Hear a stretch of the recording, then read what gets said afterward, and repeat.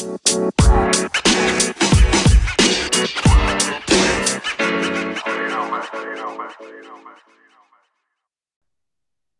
you. I'm honored to be here. So great to have you. It's a pleasure always chatting to you. I always go away feeling inspired, and I'm always blown away by your work ethic. So appreciate the time that you're taking to chat to us. Likewise, likewise. I'm really hoping that we can add some value to some folks. And I'm really grateful for the fact that I have some friends that are damn smart, also super good looking. Obviously, you're referring to the people in the comment feed there. Yes, of course. But listen, it's great to have you. Now, obviously, you're a photographer. Why don't you just give us a little bit of an introduction in terms of what you do, and and then we'll take it from there. So, I've been a commercial photographer. This year, it's 20 years that I'm freelance. And in the last couple of years, I'm saying couple, it's probably 10 years already, that video has obviously become part of, the whole photography mix.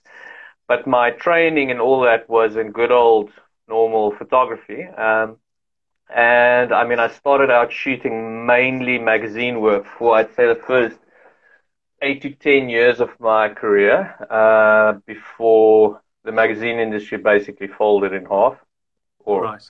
not even in half, it basically just was decimated to a degree. And but through the contacts I had, then basically I've sort of branched where a lot of my work these days is focused around the wine industry.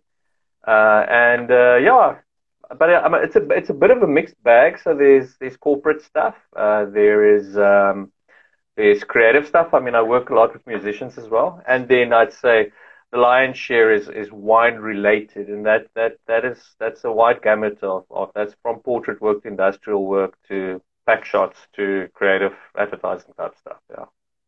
Wonderful, wonderful. Now I know you as a super creative guy, and we'll even touch a little bit about the music that you make as well a little bit later on. But also, I just wanted to take a moment just to welcome the folks that joined the stream. Thank you so much for joining us. I'm in conversation with Donnie Nell, who's an amazing photographer this evening, and a good friend of mine. We've had wonderful conversations over a cup of coffee in the morning. And of course, with COVID-19 and the lockdown, that hasn't been able to happen. And so we thought we'd bring it online and share it with you guys. So thank you so much for joining us this evening. If you have a question or a comment, the wonderful thing about this platform is that you get to engage with us as we're talking. Also, I've had questions or I've had some feedback about the past conversations that we've had. And people said, hey, listen, we missed this. Can we get a hold of the video? But unfortunately, after 24 hours, Instagram deletes these live videos. But I've managed to pull the audio and actually the video and convert it into a little podcast called Breaking Bread. After this episode, I'll post the information on here so that you can listen to it as a podcast in your car, cool, in your office, wherever you are. And so without further ado, let's get into it, Donnie, because I'm sure the folks are quite interested in listening to you talk. One of my first questions that I have for you, Donnie, is, I often have questions around creativity or discussions around creativity. And you and I have discussed this probably before as well. But for the sake of the folks listening in on this, how do you manage the balance between creativity and commercial relevance? As a photographer, I'm sure you mentioned yourself as well. You started off because you had a creative eye. You wanted to express yourself through your art. I'm interested in how you balance the sort of creative part of who you are and what you do. And then the very important commercial aspect, understanding what a customer wants and giving customers what they want, because ultimately they are paying. So how do you balance that? Sure. That is a very, It's literally $1 million question, because I think it differs from person to person. I mean, I know photographers who live for expression, and so they find commercial work soul deadening. I find a lot of my joy is in actually pleasing people. Um, the longer you are a creative person, and other creative people might actually differ with me on this particular point.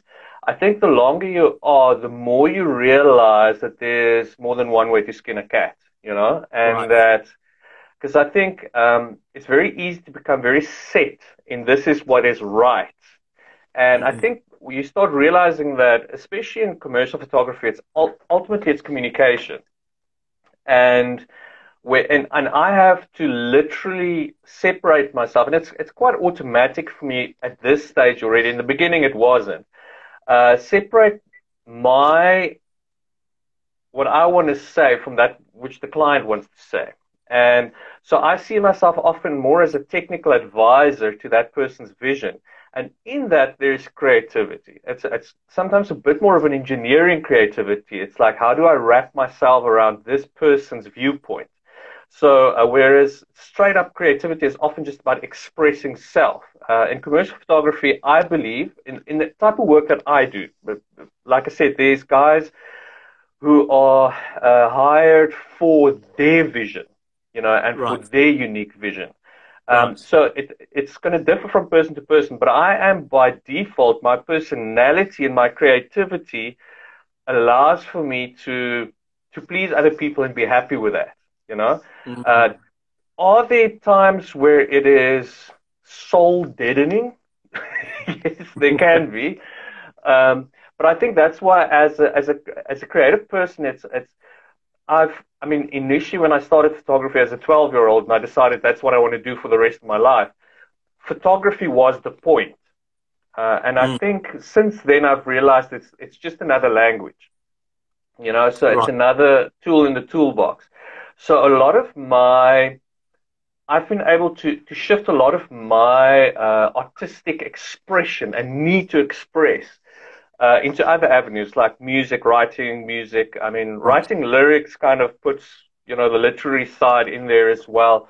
Uh, Even something silly as I'm getting older, gardening, strangely enough, is something where you can create creativity, or building stuff. I mean, I'm always fiddling around with guitars and modifying Very guitars, good. and I'm horrible at it, but I love doing it. Right. Or even like installing LED lights in my man cave.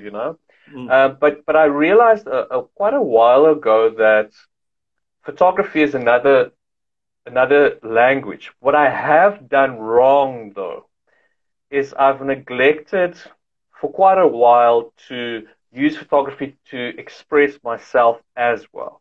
Right. So I've used it solely as a tool to please other people. And I think if you speak to most photographers or creative people who's been around for a while, they'll tell you, you need to work on your own projects. And I think that's where the balance for me maybe got a bit lost, in that Uh-huh. I didn't spend enough time using it like I use my music, to Right. sort of say, I don't care who likes what I do. Like music, I literally couldn't care less. I love doing it, and if it's just me Yeah. listening it on Spotify, then great. Very Whereas with good. photography, Very good. I'm very sensitive, and where I realize that there needs to be a space in photography as well where I don't care.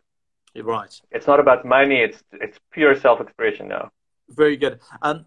I think it speaks really to the experience that you have as a photographer as well. What I hear you saying is that you understand that it's a creative profession, and you understand the creative aspect of what you do. But understanding what the customer wants and giving the customer what he wants as well is a super important element that I think many Yeah, creatives are challenged with. You know, yeah. uh, how important do you think listening is to sort of managing customer expectations? Oh, I think that is, I think that is crucial. I always feel sorry for designers who have to develop a corporate identity for a client. Even my limited experience of having a designer do it for me, but sitting in some meetings, briefing meetings at agencies and stuff with clients, uh, you just realize how important it is. You need to listen. You need to listen to the subtext, but also you need to. I think the big thing about listening as a creative is you need to give your client the vocabulary to to speak to you. Because what you find often is that they can't verbalize what they want to tell you. And if you listen Right. close enough, you realize that. And so what you need to do in listening is you need to ask penetrating questions. You need Very to, important. less than suggestion, because I think the default, especially as a youngster, was I would suggest, or I would Right. say, oh, well, what you should. And I think as South Africans, we like the word, maybe it's from Afrikaans, but we say, you must.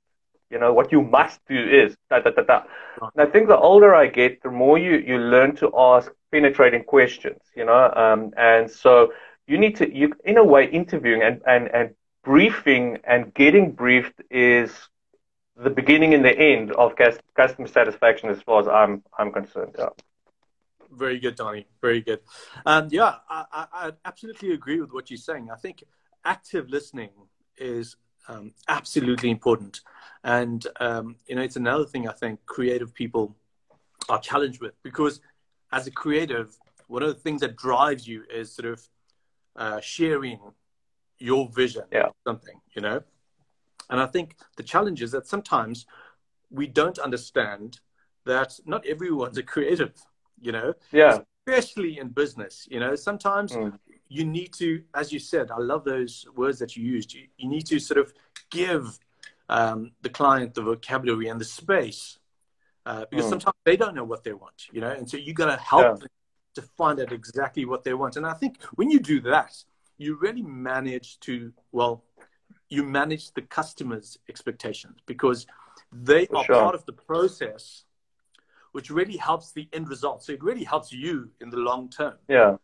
Yeah. Which I think many young creatives can learn from, is that have the customer in the process, and then you'll find that they're not surprised at the end of the project. Hey, that's not what I wanted.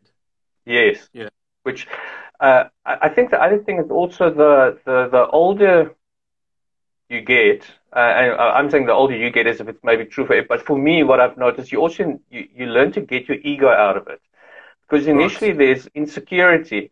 If you almost feel insecure about completely taking the client's vision and just running with that, because you almost start feeling, well, what am I then? Am I chopped liver? What am I doing? Designers have a term they use. They say, what am I, just a Macer? With other words, a Mac operator. They want their vision, but I think that the more why I see it, you empowering your client, and that takes creativity on you, the artist's side, but it does take for you to realize that just because the client drives a specific idea, all the ideas don't need to come from me. I just help give them life, because I think that, especially, I remember in the early days I would talk way too much in a briefing meeting, because I'm almost, well, if I don't give enough input, they're going to think, well, what's the point of having this guy, And I think now I realize that just because I listen and the client drives the artistic agenda doesn't make me necessarily obsolete. I'm still necessary, and my creativity is still necessary. Yeah. Very good, very good, Donnie. I love that. Now, you have had the pleasure of photographing some amazing people. Why don't you share some stories about that? Who's been the most interesting person that you photographed, and what makes a subject interesting as well? What do you think? Well, drop some names, Donnie. Drop some names. Come on. Sheesh. I've literally photographed. It's not so much about the celebrities as the type of people, So, I mean, there has been celebrity. I'm not a celebrity publicity photographer, although I have photographed well-known people. If you want to impress people from overseas, you say, well, I photographed Graça Machel, or, I photographed Desmond Tutu, whatever, and they're, oh, but to us it's like, oh, okay, whatever. but and many business people. I mean, very prominent business people, big CEOs, and people from like Assa Abloy, which is the big security company way back. That was quite a big scoop at the time, and I photographed, but that was quite by accident, sort of just chance. But Taylor Hawkins from the Foo Fighters and people like that I was through a shoot got introduced to and worked with. But no, Desmond Tutu was interesting. I photographed him I photographed him twice, but at his office, and it was for the cover of a magazine at the time. Now, generally, I mean, people, unless you're working for Vanity Fair, if you're shooting a cover for a local business magazine, you're going to have like maximum an hour with a person, Right. I was told to wait on a couch in the waiting area. All my bags and lights were there. I was thinking, I've got maybe 10 minutes to set up. I've got a half an hour maybe to work with him, and that'll be great. Because it was a cover shoot and then a double page spread and a couple of fillers. And he literally walked in, said, hello, hello, hello. He stood against the wall, and he's like, where's your camera? I said, no, I need to set up. Oh, well, I've got 2 minutes, so, move it. So I was like, okay. So I literally was able to throw a light up just in time. I think I got 3 frames off. And that was it. And he was like, and every time the flash went, he was like, okay. And after the third one, he just said, goodbye. And we walked off. Wow. Well, we got the cover, and I mean, it wasn't unpleasant. It was just like, he had 3 minutes, and that's it. So in that type of stuff happens. But I think one of the funnier things is it didn't happen to me, but it happened to another photographer. I've had similar experiences. Now, I have a couple of law firms that I work with, and if you've got a bunch of lawyers together, they generally not, they like chirping you, especially if you've got 20 or 30 of them together for a group portrait on top of a building. They normally want to get to you. And what this guy did was, it wasn't like, I know the photographer, but what he did is he was photographing, and then the chairman of the company, after he finished taking the picture, they've been ragging him the whole time. He sort of said in front of anybody, he said, so young man, I really do hope that picture does me justice. And he turns around, he tunes the old guy and says, sir, you do not need justice, you need mercy. So I've had similar situations. I've just never had the guts to actually tell the people that, so to quit that way. But yeah, I mean, it's always difficult. I mean, if you start, photograph many sports people, we've had to, I mean, I just missed, unfortunately, I was to photograph Roger Federer earlier this year to do a shoot with him, and unfortunately my mother passed away in that week, and I couldn't make it. So that would have been a nice big scoop. But yeah, as you say things, I'll probably remember stories. Off that, it's always difficult to remember sort of situations. Of course. That happen, yeah. Well, feel free to sort of jump in and drop a name if you like at any time during this. And just the other part of that question is, maybe it's a bit of a weird question, but let's see if we can unpack it. Sometimes like different, do you do portraiture? Do you do a lot of portraiture? Yeah. Okay. Yeah. So how do you sort of go about, what's your route to capture? Because especially with portraiture, it's really important that you capture the essence of a person. And from a creative point of view, I'm just interested in how you what is your creative process in capturing the essence of a photographer? Can you do that? I mean, am I just being sort of like a creative, idiot, or can you sort of capture the essence of who a person is in a photograph? Sorry. I think you can. It will depend on how guarded a person is, your success in that. And many people are truly just so guarded in expression that it really is difficult to get them. But what I find is, when I shoot people, I talk a lot. Now, sometimes I know I'm talking too much, but there's a bit of a method behind the madness, because by doing that, you immediately take the focus of that person. And I generally ask him about stuff, asking, what do you do? I try and make sure that I have a kind of an idea of what the person is about, even if it is a marketing person for a widget company. You need to try and find, and a lot of people, I mean, they come into that situation, it's unnatural already. So, you need to make them forget that they're in that situation. One. Mm. Also, what you find is that you put a little bit of the focus on you, and not in an egotistical manner, but in what I, for instance, don't mind is I often drop stuff while I'm shooting, or I trip over stuff, in the Oh, wow. studio, and not on purpose. I literally am that clumsy. But what it does is, in that moment, people start letting their guard down. I mean, I like joking around, talking rubbish and whatever, but if you try and be funny, it makes people uncomfortable. So I Right. generally I just talk a lot, and Put people at ease. yeah, if they walk away and think, geez, that guy's a bit of a dweeb, that's fine if I got the shot. But they need to feel at ease in that, one, I'm not looking, because I think a lot of photographers come with a lot of, and I might be speaking out of turn, but they come with a lot of sort of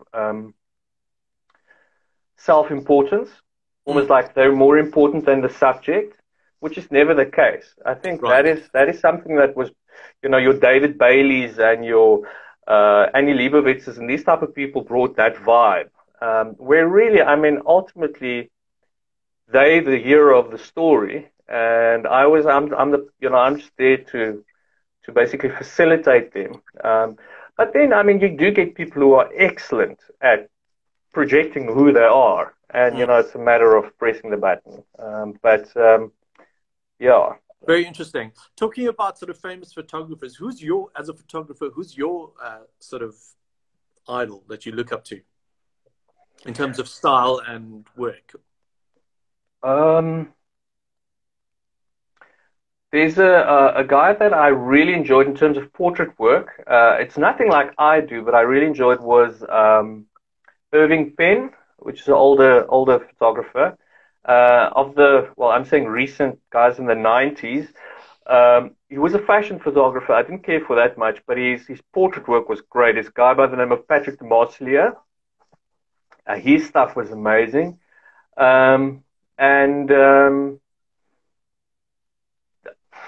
The documentary stuff, I mean, that Bill Brandt, I mean, but these are all the guys that, when I was studying photography that you learn. So they kind of stick, Joseph Karsh, I mean, he did the Winston Churchill pics.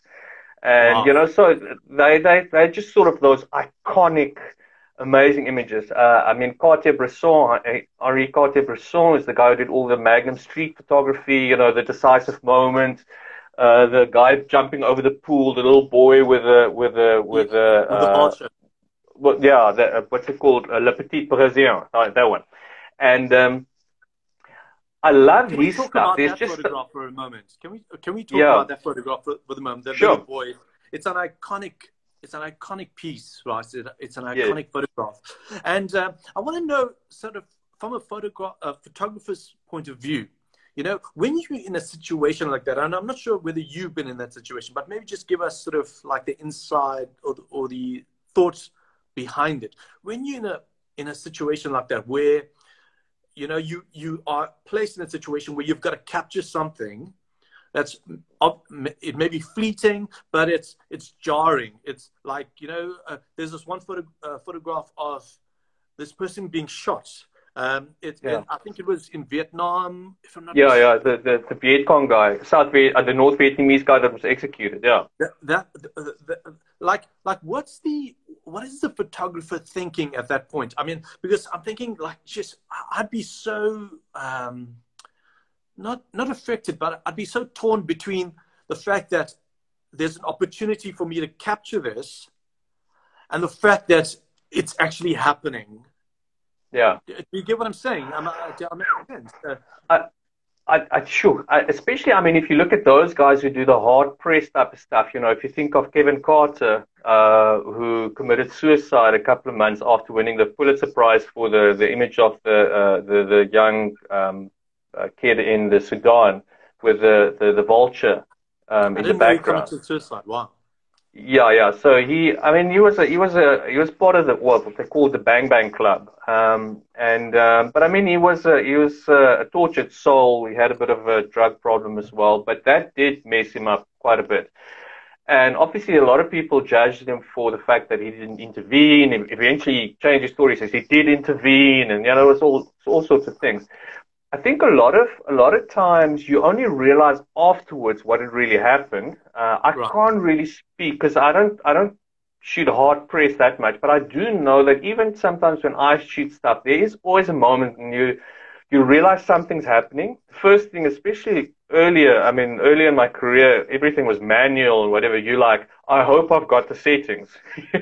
So no autofocus. It's about just getting it there. Um, but Greg Marinovich also said what he was thinking every time he was photographing in Tembisa during the 80s and he saw something happen is he was like, I wonder if the foreground is in focus. And it's like you have those things. I had a client a lecturer, not a client, who used to say all he thought about was what is around the edges of the image, what is in the perimeter. He didn't really think about what was going on he was just worried that something would be sticking out. So Right. I think that is probably what most people is a bit of a technical thing. Right. Right. Sorry, I just wanna, Nope. yeah. So that's I think again different for different people. I mean, you get some of these photographers; they basically like special forces soldiers. I don't think they think much; they just act. Right. In my experience, I find that a lot of the stuff I only realize afterwards. Okay, that was significant. That was cool. Yeah. Tony, I must tell you also that your cat is making quite an impression. He's awesome. He actually opens the door all by himself and comes in, and he loves it when I'm here. It's Well, I'm funny, not whenever I play surprised. music, he comes in here. Yeah, It's a creative cat. yeah, he is. Yeah. Yeah. Maybe it's some of the other great composers been reincarnated. For sure, for sure. Let's chat a little bit about this. So you created a little bit of a niche in terms of moving into the wine industry and Yeah. doing a lot of work in the wine industry. And you've worked with some amazing farms. How's that been for you? Oh, that's incredible. I think that's one of the things that's really helped me is if you can work with stuff that you enjoy, you know. It's one thing if you're a photographer, and like I said, if photography is the point of what you're doing, then that's one thing. But I can be shooting a pack shot of a wine bottle, and it's still interesting to me. It's still, I love the subject matter. I find the people interesting. I find the topic interesting. I find the lifestyle interesting. I mean, now that you mentioned that you were talking about famous people, Domaine Romani Conti, which is probably the most exclusive, not best known, but most exclusive wine farm in the world. I was lucky enough to go there and shoot. So, I mean, I met guys, the Wow. winemaker there is a guy by the name of Aubert de Villaine. And I mean, he's been there 45 years, people refer to him as the Jesus Christ of wine, which is I think a little bit OTT, but anyways. And in France, traveling out Burgundy, doing wine stuff there, but even our own people, I mean, because they're all artists, the winemakers are all artists, and you seldom, if ever, encounter a winemaker who's not bubbling over with enthusiasm. That even if it's viticulture or geology, but they're all these mad scientists. So I'm saying mad scientists, but they kind of are. They love from the soil to the biology of vineyards and things like that. So I find that is amazing. And it's very inspiring for me, to be around those people. Apart from the fact that I learn stuff about a hobby that I'm interested in, So Right. I like drinking wine, and it's cool. You learn from literally from the horse's mouth. Yeah. You get all the information out. Yeah. It's so interesting that you mentioned that, winemakers are, they are creatives in their own right. Oh yeah, And yeah. always sort of trying to communicate a perspective. And so, such an interesting industry as well that you managed to sort of create a niche and crack. Yeah. So well done in that. Thank you. Yeah, I feel very blessed for it. I think also um, it's a loyal industry, which I like. It's a relationship industry. Everything Mm. about the wine industry is about relationships. Which I find helps me a lot. Yeah. Right, very good. Mr. Mayor over here says, Donnie, what type of shot would you say is the hardest to take? Sure. Um, sure. That can be sort of how long is a piece of string type of question. I think on the day it depends. I think what's really hard is to take a shot when you're not clear on what the client wants. Right. You know, Right. that could be anything. If you don't have the end in mind, if you can't see, I mean, sometimes the client will be like open ended, say, oh, do what you want, go with it. But I think that I find very difficult. I think people often ask that question wanting to know if it's a food shot or if it's a this shot or a that shot. Technical challenges you can overcome. Sometimes all you need to do is just try harder or watch a YouTube video. But I think the hardest shot for me is the one that'll make the client happy if I don't know what they want. That is Very good. really, really challenging and stressful. Yeah. Very good. So what I hear you saying is sort of having you touched on it, sort of having a picture or having an end goal in mind. Is that what you're saying? Sort of visualizing. Yes. Well, in your case, like literally visualizing how you want the shot to sort of be. Yes. And obviously getting input from the client initially, and then obviously you sort of giving inputs as well, and then coming up with an image at the end of it. Is that what you're saying? Yeah. Yeah. If the client is cool with the process of discovery, if they're like, I don't know, but let's see where this takes us, that is fine. That's cool. I can do with that. It's very difficult if the client can only tell you what they don't want. Right. That can be a very challenging shot. It's a very challenging shot to do. I find that to me is difficult. Oh, if he wants a technical thing, very technical, is to shoot an interior shot in a very small room and make it look reasonable. I think that's really tough. It's for me. Right. Small room, interior decor shot, and to make it look in proportion. I don't like that. I don't know. I've learned the trick, but I don't like it. I don't know too much about sort of like the technical stuff, but there might be someone here that's a photog and who is interested in this sort of thing. What do you shoot with? What's your go-to piece of equipment? Okay, so it's one of those Ford or Chef questions, but I shoot Canon the 5D4, and probably my favoriteest lens, just because of the type of work I do, is 7200 2.8 F series lens, or L series lens, not F series, L series lens that I've had for many years. Simply because in studio, people sometimes think you use long lenses to get things that's far away closer to you, but it's actually most of the time it's about you use it for the optical qualities of that lens. That perspective is a little bit more reduced, less emphasized. Foreshortening is bigger. So there's technical things, but that is my go-to lens for studio work. Then once I'm not a big gear head, for me it's like if the thing works, it works. My lens that's always on there is 24-70 2.8, and I've got a 16-35 2.8. So I'm a guy. If the stuff works, it works. But that's a great as long piece as of advice. that's a great piece of advice for people starting off in the industry. I think we get Yeah. caught up sometimes with the gear, you know, sort of we want to get the best. And I think sometimes it should be noted that if you want to if you want to get into sort of any creative field, you know, just start with what you have. And I think it's come up a few times now in these conversations, is that don't get caught up with, you know, in this case, the gear. You know, if you have an iPhone, or if you have any sort of phone.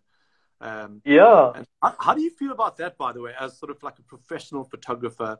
You know, the fact that photography in itself has become quite democratized. You know, everyone's a photographer these days. You know, if you have a phone in your pocket. Are you sort of one of those photogs that are, you know, are a bit annoyed with that, or how do you feel about that? No, you know what? That's a bit of, I think, annoyance with it. It's like kicking against the goads. It's Chase Jarvis is a photographer I was lucky enough to meet.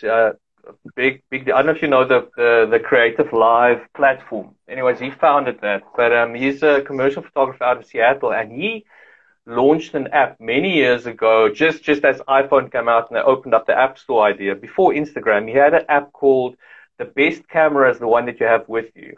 And he piloted this idea, or pioneered this idea, that you must shoot with your phone, regardless of the quality. And that you need to be creative, and that it's not about the tool. You shouldn't stare at the tool. And now, as somebody who's speaking, I've done shops where I was under-equipped, and then most of the time I'm over-equipped in terms of what I have with me. It is definitely a challenge to do a job being under-equipped. But if it's about creativity, what you have with you is, they've shot Volvo ads on iPhone 5, you know. It's really, these days, it's just a capturing mechanism, you know. The type of things that's being done with phones now is on par with DSLR quality things. Yeah, it's incredible. There's no reason why you can't do amazing work with the bare minimum of equipment now. So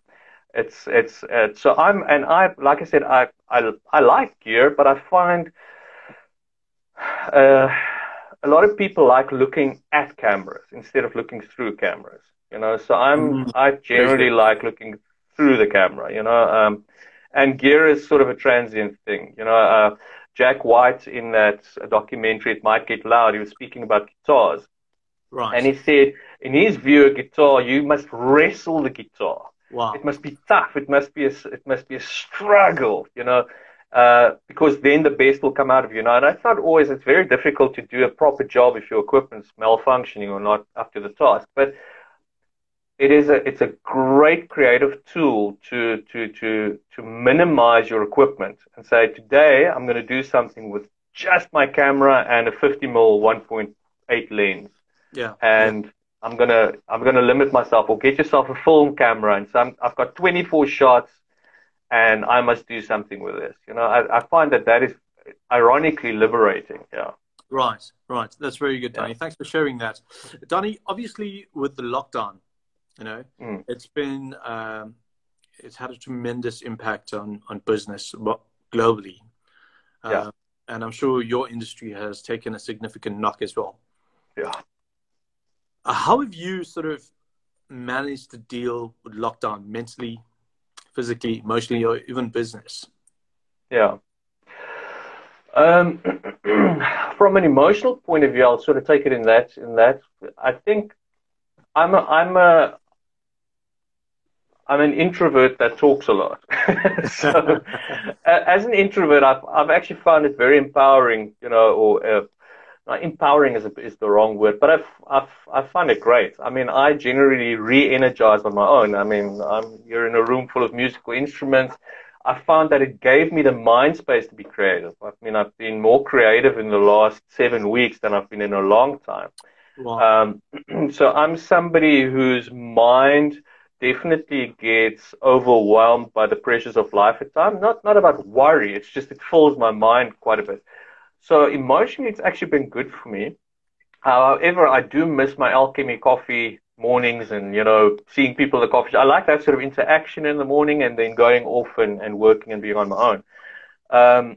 From a physical point of view, I mean, I can't train as much as I'd like to. I mean, I do jiu-jitsu and obviously I can't, I need to train on my own, which is a bit of a bummer. But then, business-wise, it's very tough. I mean, I'm in a fortunate position that my wife's business was able to function basically from the start of end of level 5. She works in the medical field. So financially, as a family, we've been fine. It's not like been too hectic. Purely from a business point of view, in my business, it can be disastrous, in that, especially I'm in the wine industry, so there's a lot of facets to that work that will remain active, and it's already started picking up again, with pack shots and online ordering. People need e-commerce imagery. But I do feel for guys who make most of their money out of events, for instance. I don't foresee most of these guys being able to do even 20% of the work they would have done this year. Wow. Wedding photographers. I mean, I know. In fact, 2 couples where the husband is a photographer and the wife is a makeup artist, and it's decimated their order book for the year. Yeah. Yeah. So, like I said, I'm not 100% sure what it means for me. I mean, I do have a stock portfolio that I work on all the time. So it's probably 5% of my income that stays there. But I do think, I will probably lose some of my clients in this time. Have you done anything specific in terms of sort of like a strategy to manage, emotionally manage that sort of shift? Have you? I mean, you said you can't train anymore, which I'm guessing used to be quite a strong or quite a big outlet in terms of managing stress. Writing music. It's done a lot, like I said, I've actually been really excited in the fact, I've got so much time, I can actually do the stuff that I want to do, Amazing, yeah. I've been able to put out 2 brand new songs with music videos and all sorts of stuff, so that has helped. Yeah. In terms of, if you work in the creative industry, if you work in the creative industry, and I'm not in the top tier, you get used to sort of uncertainties. I'm generally very busy, but I don't work in the price point where I'm just living a lavish life. So through 20 years, I've learned to, chill as my faith helps, there's a lot of surrender in that, and that I know it's not about this, it's, I just being, every day being mindful in Bible study and prayer and things like that, that makes a huge difference for me. Just sort of in surrender. But it's also a question of you realize that stuff kind of works out. And then what's important in my industry is I've realized that it's an incredibly disruptible industry. Right. And that if I'm going to hold on to this and say this is the only thing that I can ever do, I won't adapt.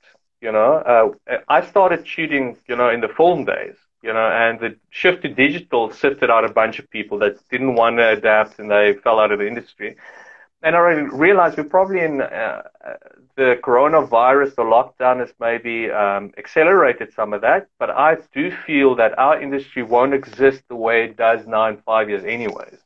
Absolutely. So I've over the last year, 2 years, have been already actively thinking, okay, so I'm not sure where, but I need to adapt in some way or the other, whether it is in what I do, how I do, I'm not sure. But like I said, it is something that I'm constantly aware of anyways, so that this thing is, the way that it exists now and the way that my business operates now is definitely transient. Yeah.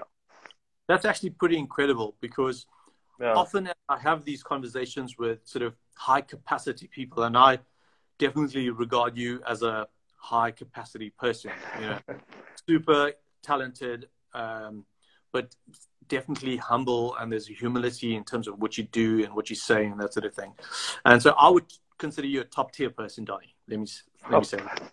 It's too kind.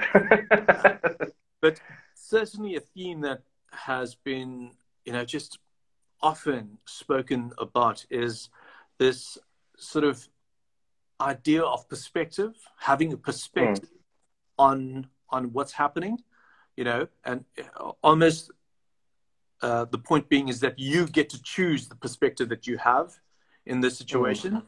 And the other one that comes across so strongly is this idea of being able to be flexible and being able to adapt. And and we've seen this in history in so many ways. Major companies not being able to adapt, and the big one is Kodak, right? Kodak, company that really sort of owned photography, right, in a big way, and they failed to adapt to changes and what was happening, and unfortunately, they got left behind, which was sad. I mean, if you think of Nokia now, we think of it in terms of obviously that kind of failed to stay on the boat with smartphones, but if you think of they're a timber company, they're a Swedish Norwegian timber company that eventually went into technology, so they were adaptable at one point. I mean, the Sony company was a soup company, they were basically like cup of soup, and Sony is now everything from music to whatever. But I think what helps me is you realize that we spend a lot of time, and I was mentioning it just now as well, we spend a lot of time looking at things. We look at our career. Things and situations kind of become the point of our lives, where I think the real freedom is in seeing that these are all things that you need to view life through. Photography is another way to view things. Ultimately, your faith or your worldview is a lens that you use to view the world through. And I think if you can get to a point where, I mean, writing music, painting, running marathons, whatever it is, I mean, it's whatever you find value in. I think the danger is when that thing becomes the point of what you're doing and the focus, rather than a conduit for you to see life. That's when you're going to stop adapting, and that's true in business as well. I think if you look at you build widgets and you say, well, my life is about building widgets, you're going to have a problem where a company like Apple did well, and they said, no, what we do is we create amazing customer experiences, wherever that might take us. They're a computer company that builds phones, or entertainment devices, but ultimately they were a computer company. I really like that. Let's land with that. Technology should be a lens that you view the world through. I love that, Donnie. Absolutely. That's a quotable quote right there. Reader's Digest, yes. Thank you so much. Thanks for the chat. Thank you very much. I love being here. You. And I can't wait for us to chat again over a cup of coffee, hopefully. Thank you to everyone who's joined us this evening. It's an absolute pleasure hosting these chats. If you'd like, please catch the podcast or share it with a friend. And go. Where will you be posting the podcast, if you don't mind me asking? I'll be posting the podcast tomorrow, this one. Yeah. Right after this, I'll be posting the links to the previous conversation that we've had with Conrad Hoffman. Hiram Koopman was on Monday, which was a really good one. Reynard Moores, who's a holistic coach, and he spoke about how to break this COVID-19 rut. So that was pretty amazing. Please grab the podcast if you like. And if you're interested in more of these conversations, join me again. Just follow me on Instagram, and I'll be posting about just chatting to interesting people, man. So thank you so much for joining us this evening. Have a great week, and I'll catch you again. Thank you very much. It was awesome being here. Cheers, Donnie. Cheers, everyone. Cheerio. Bye-bye.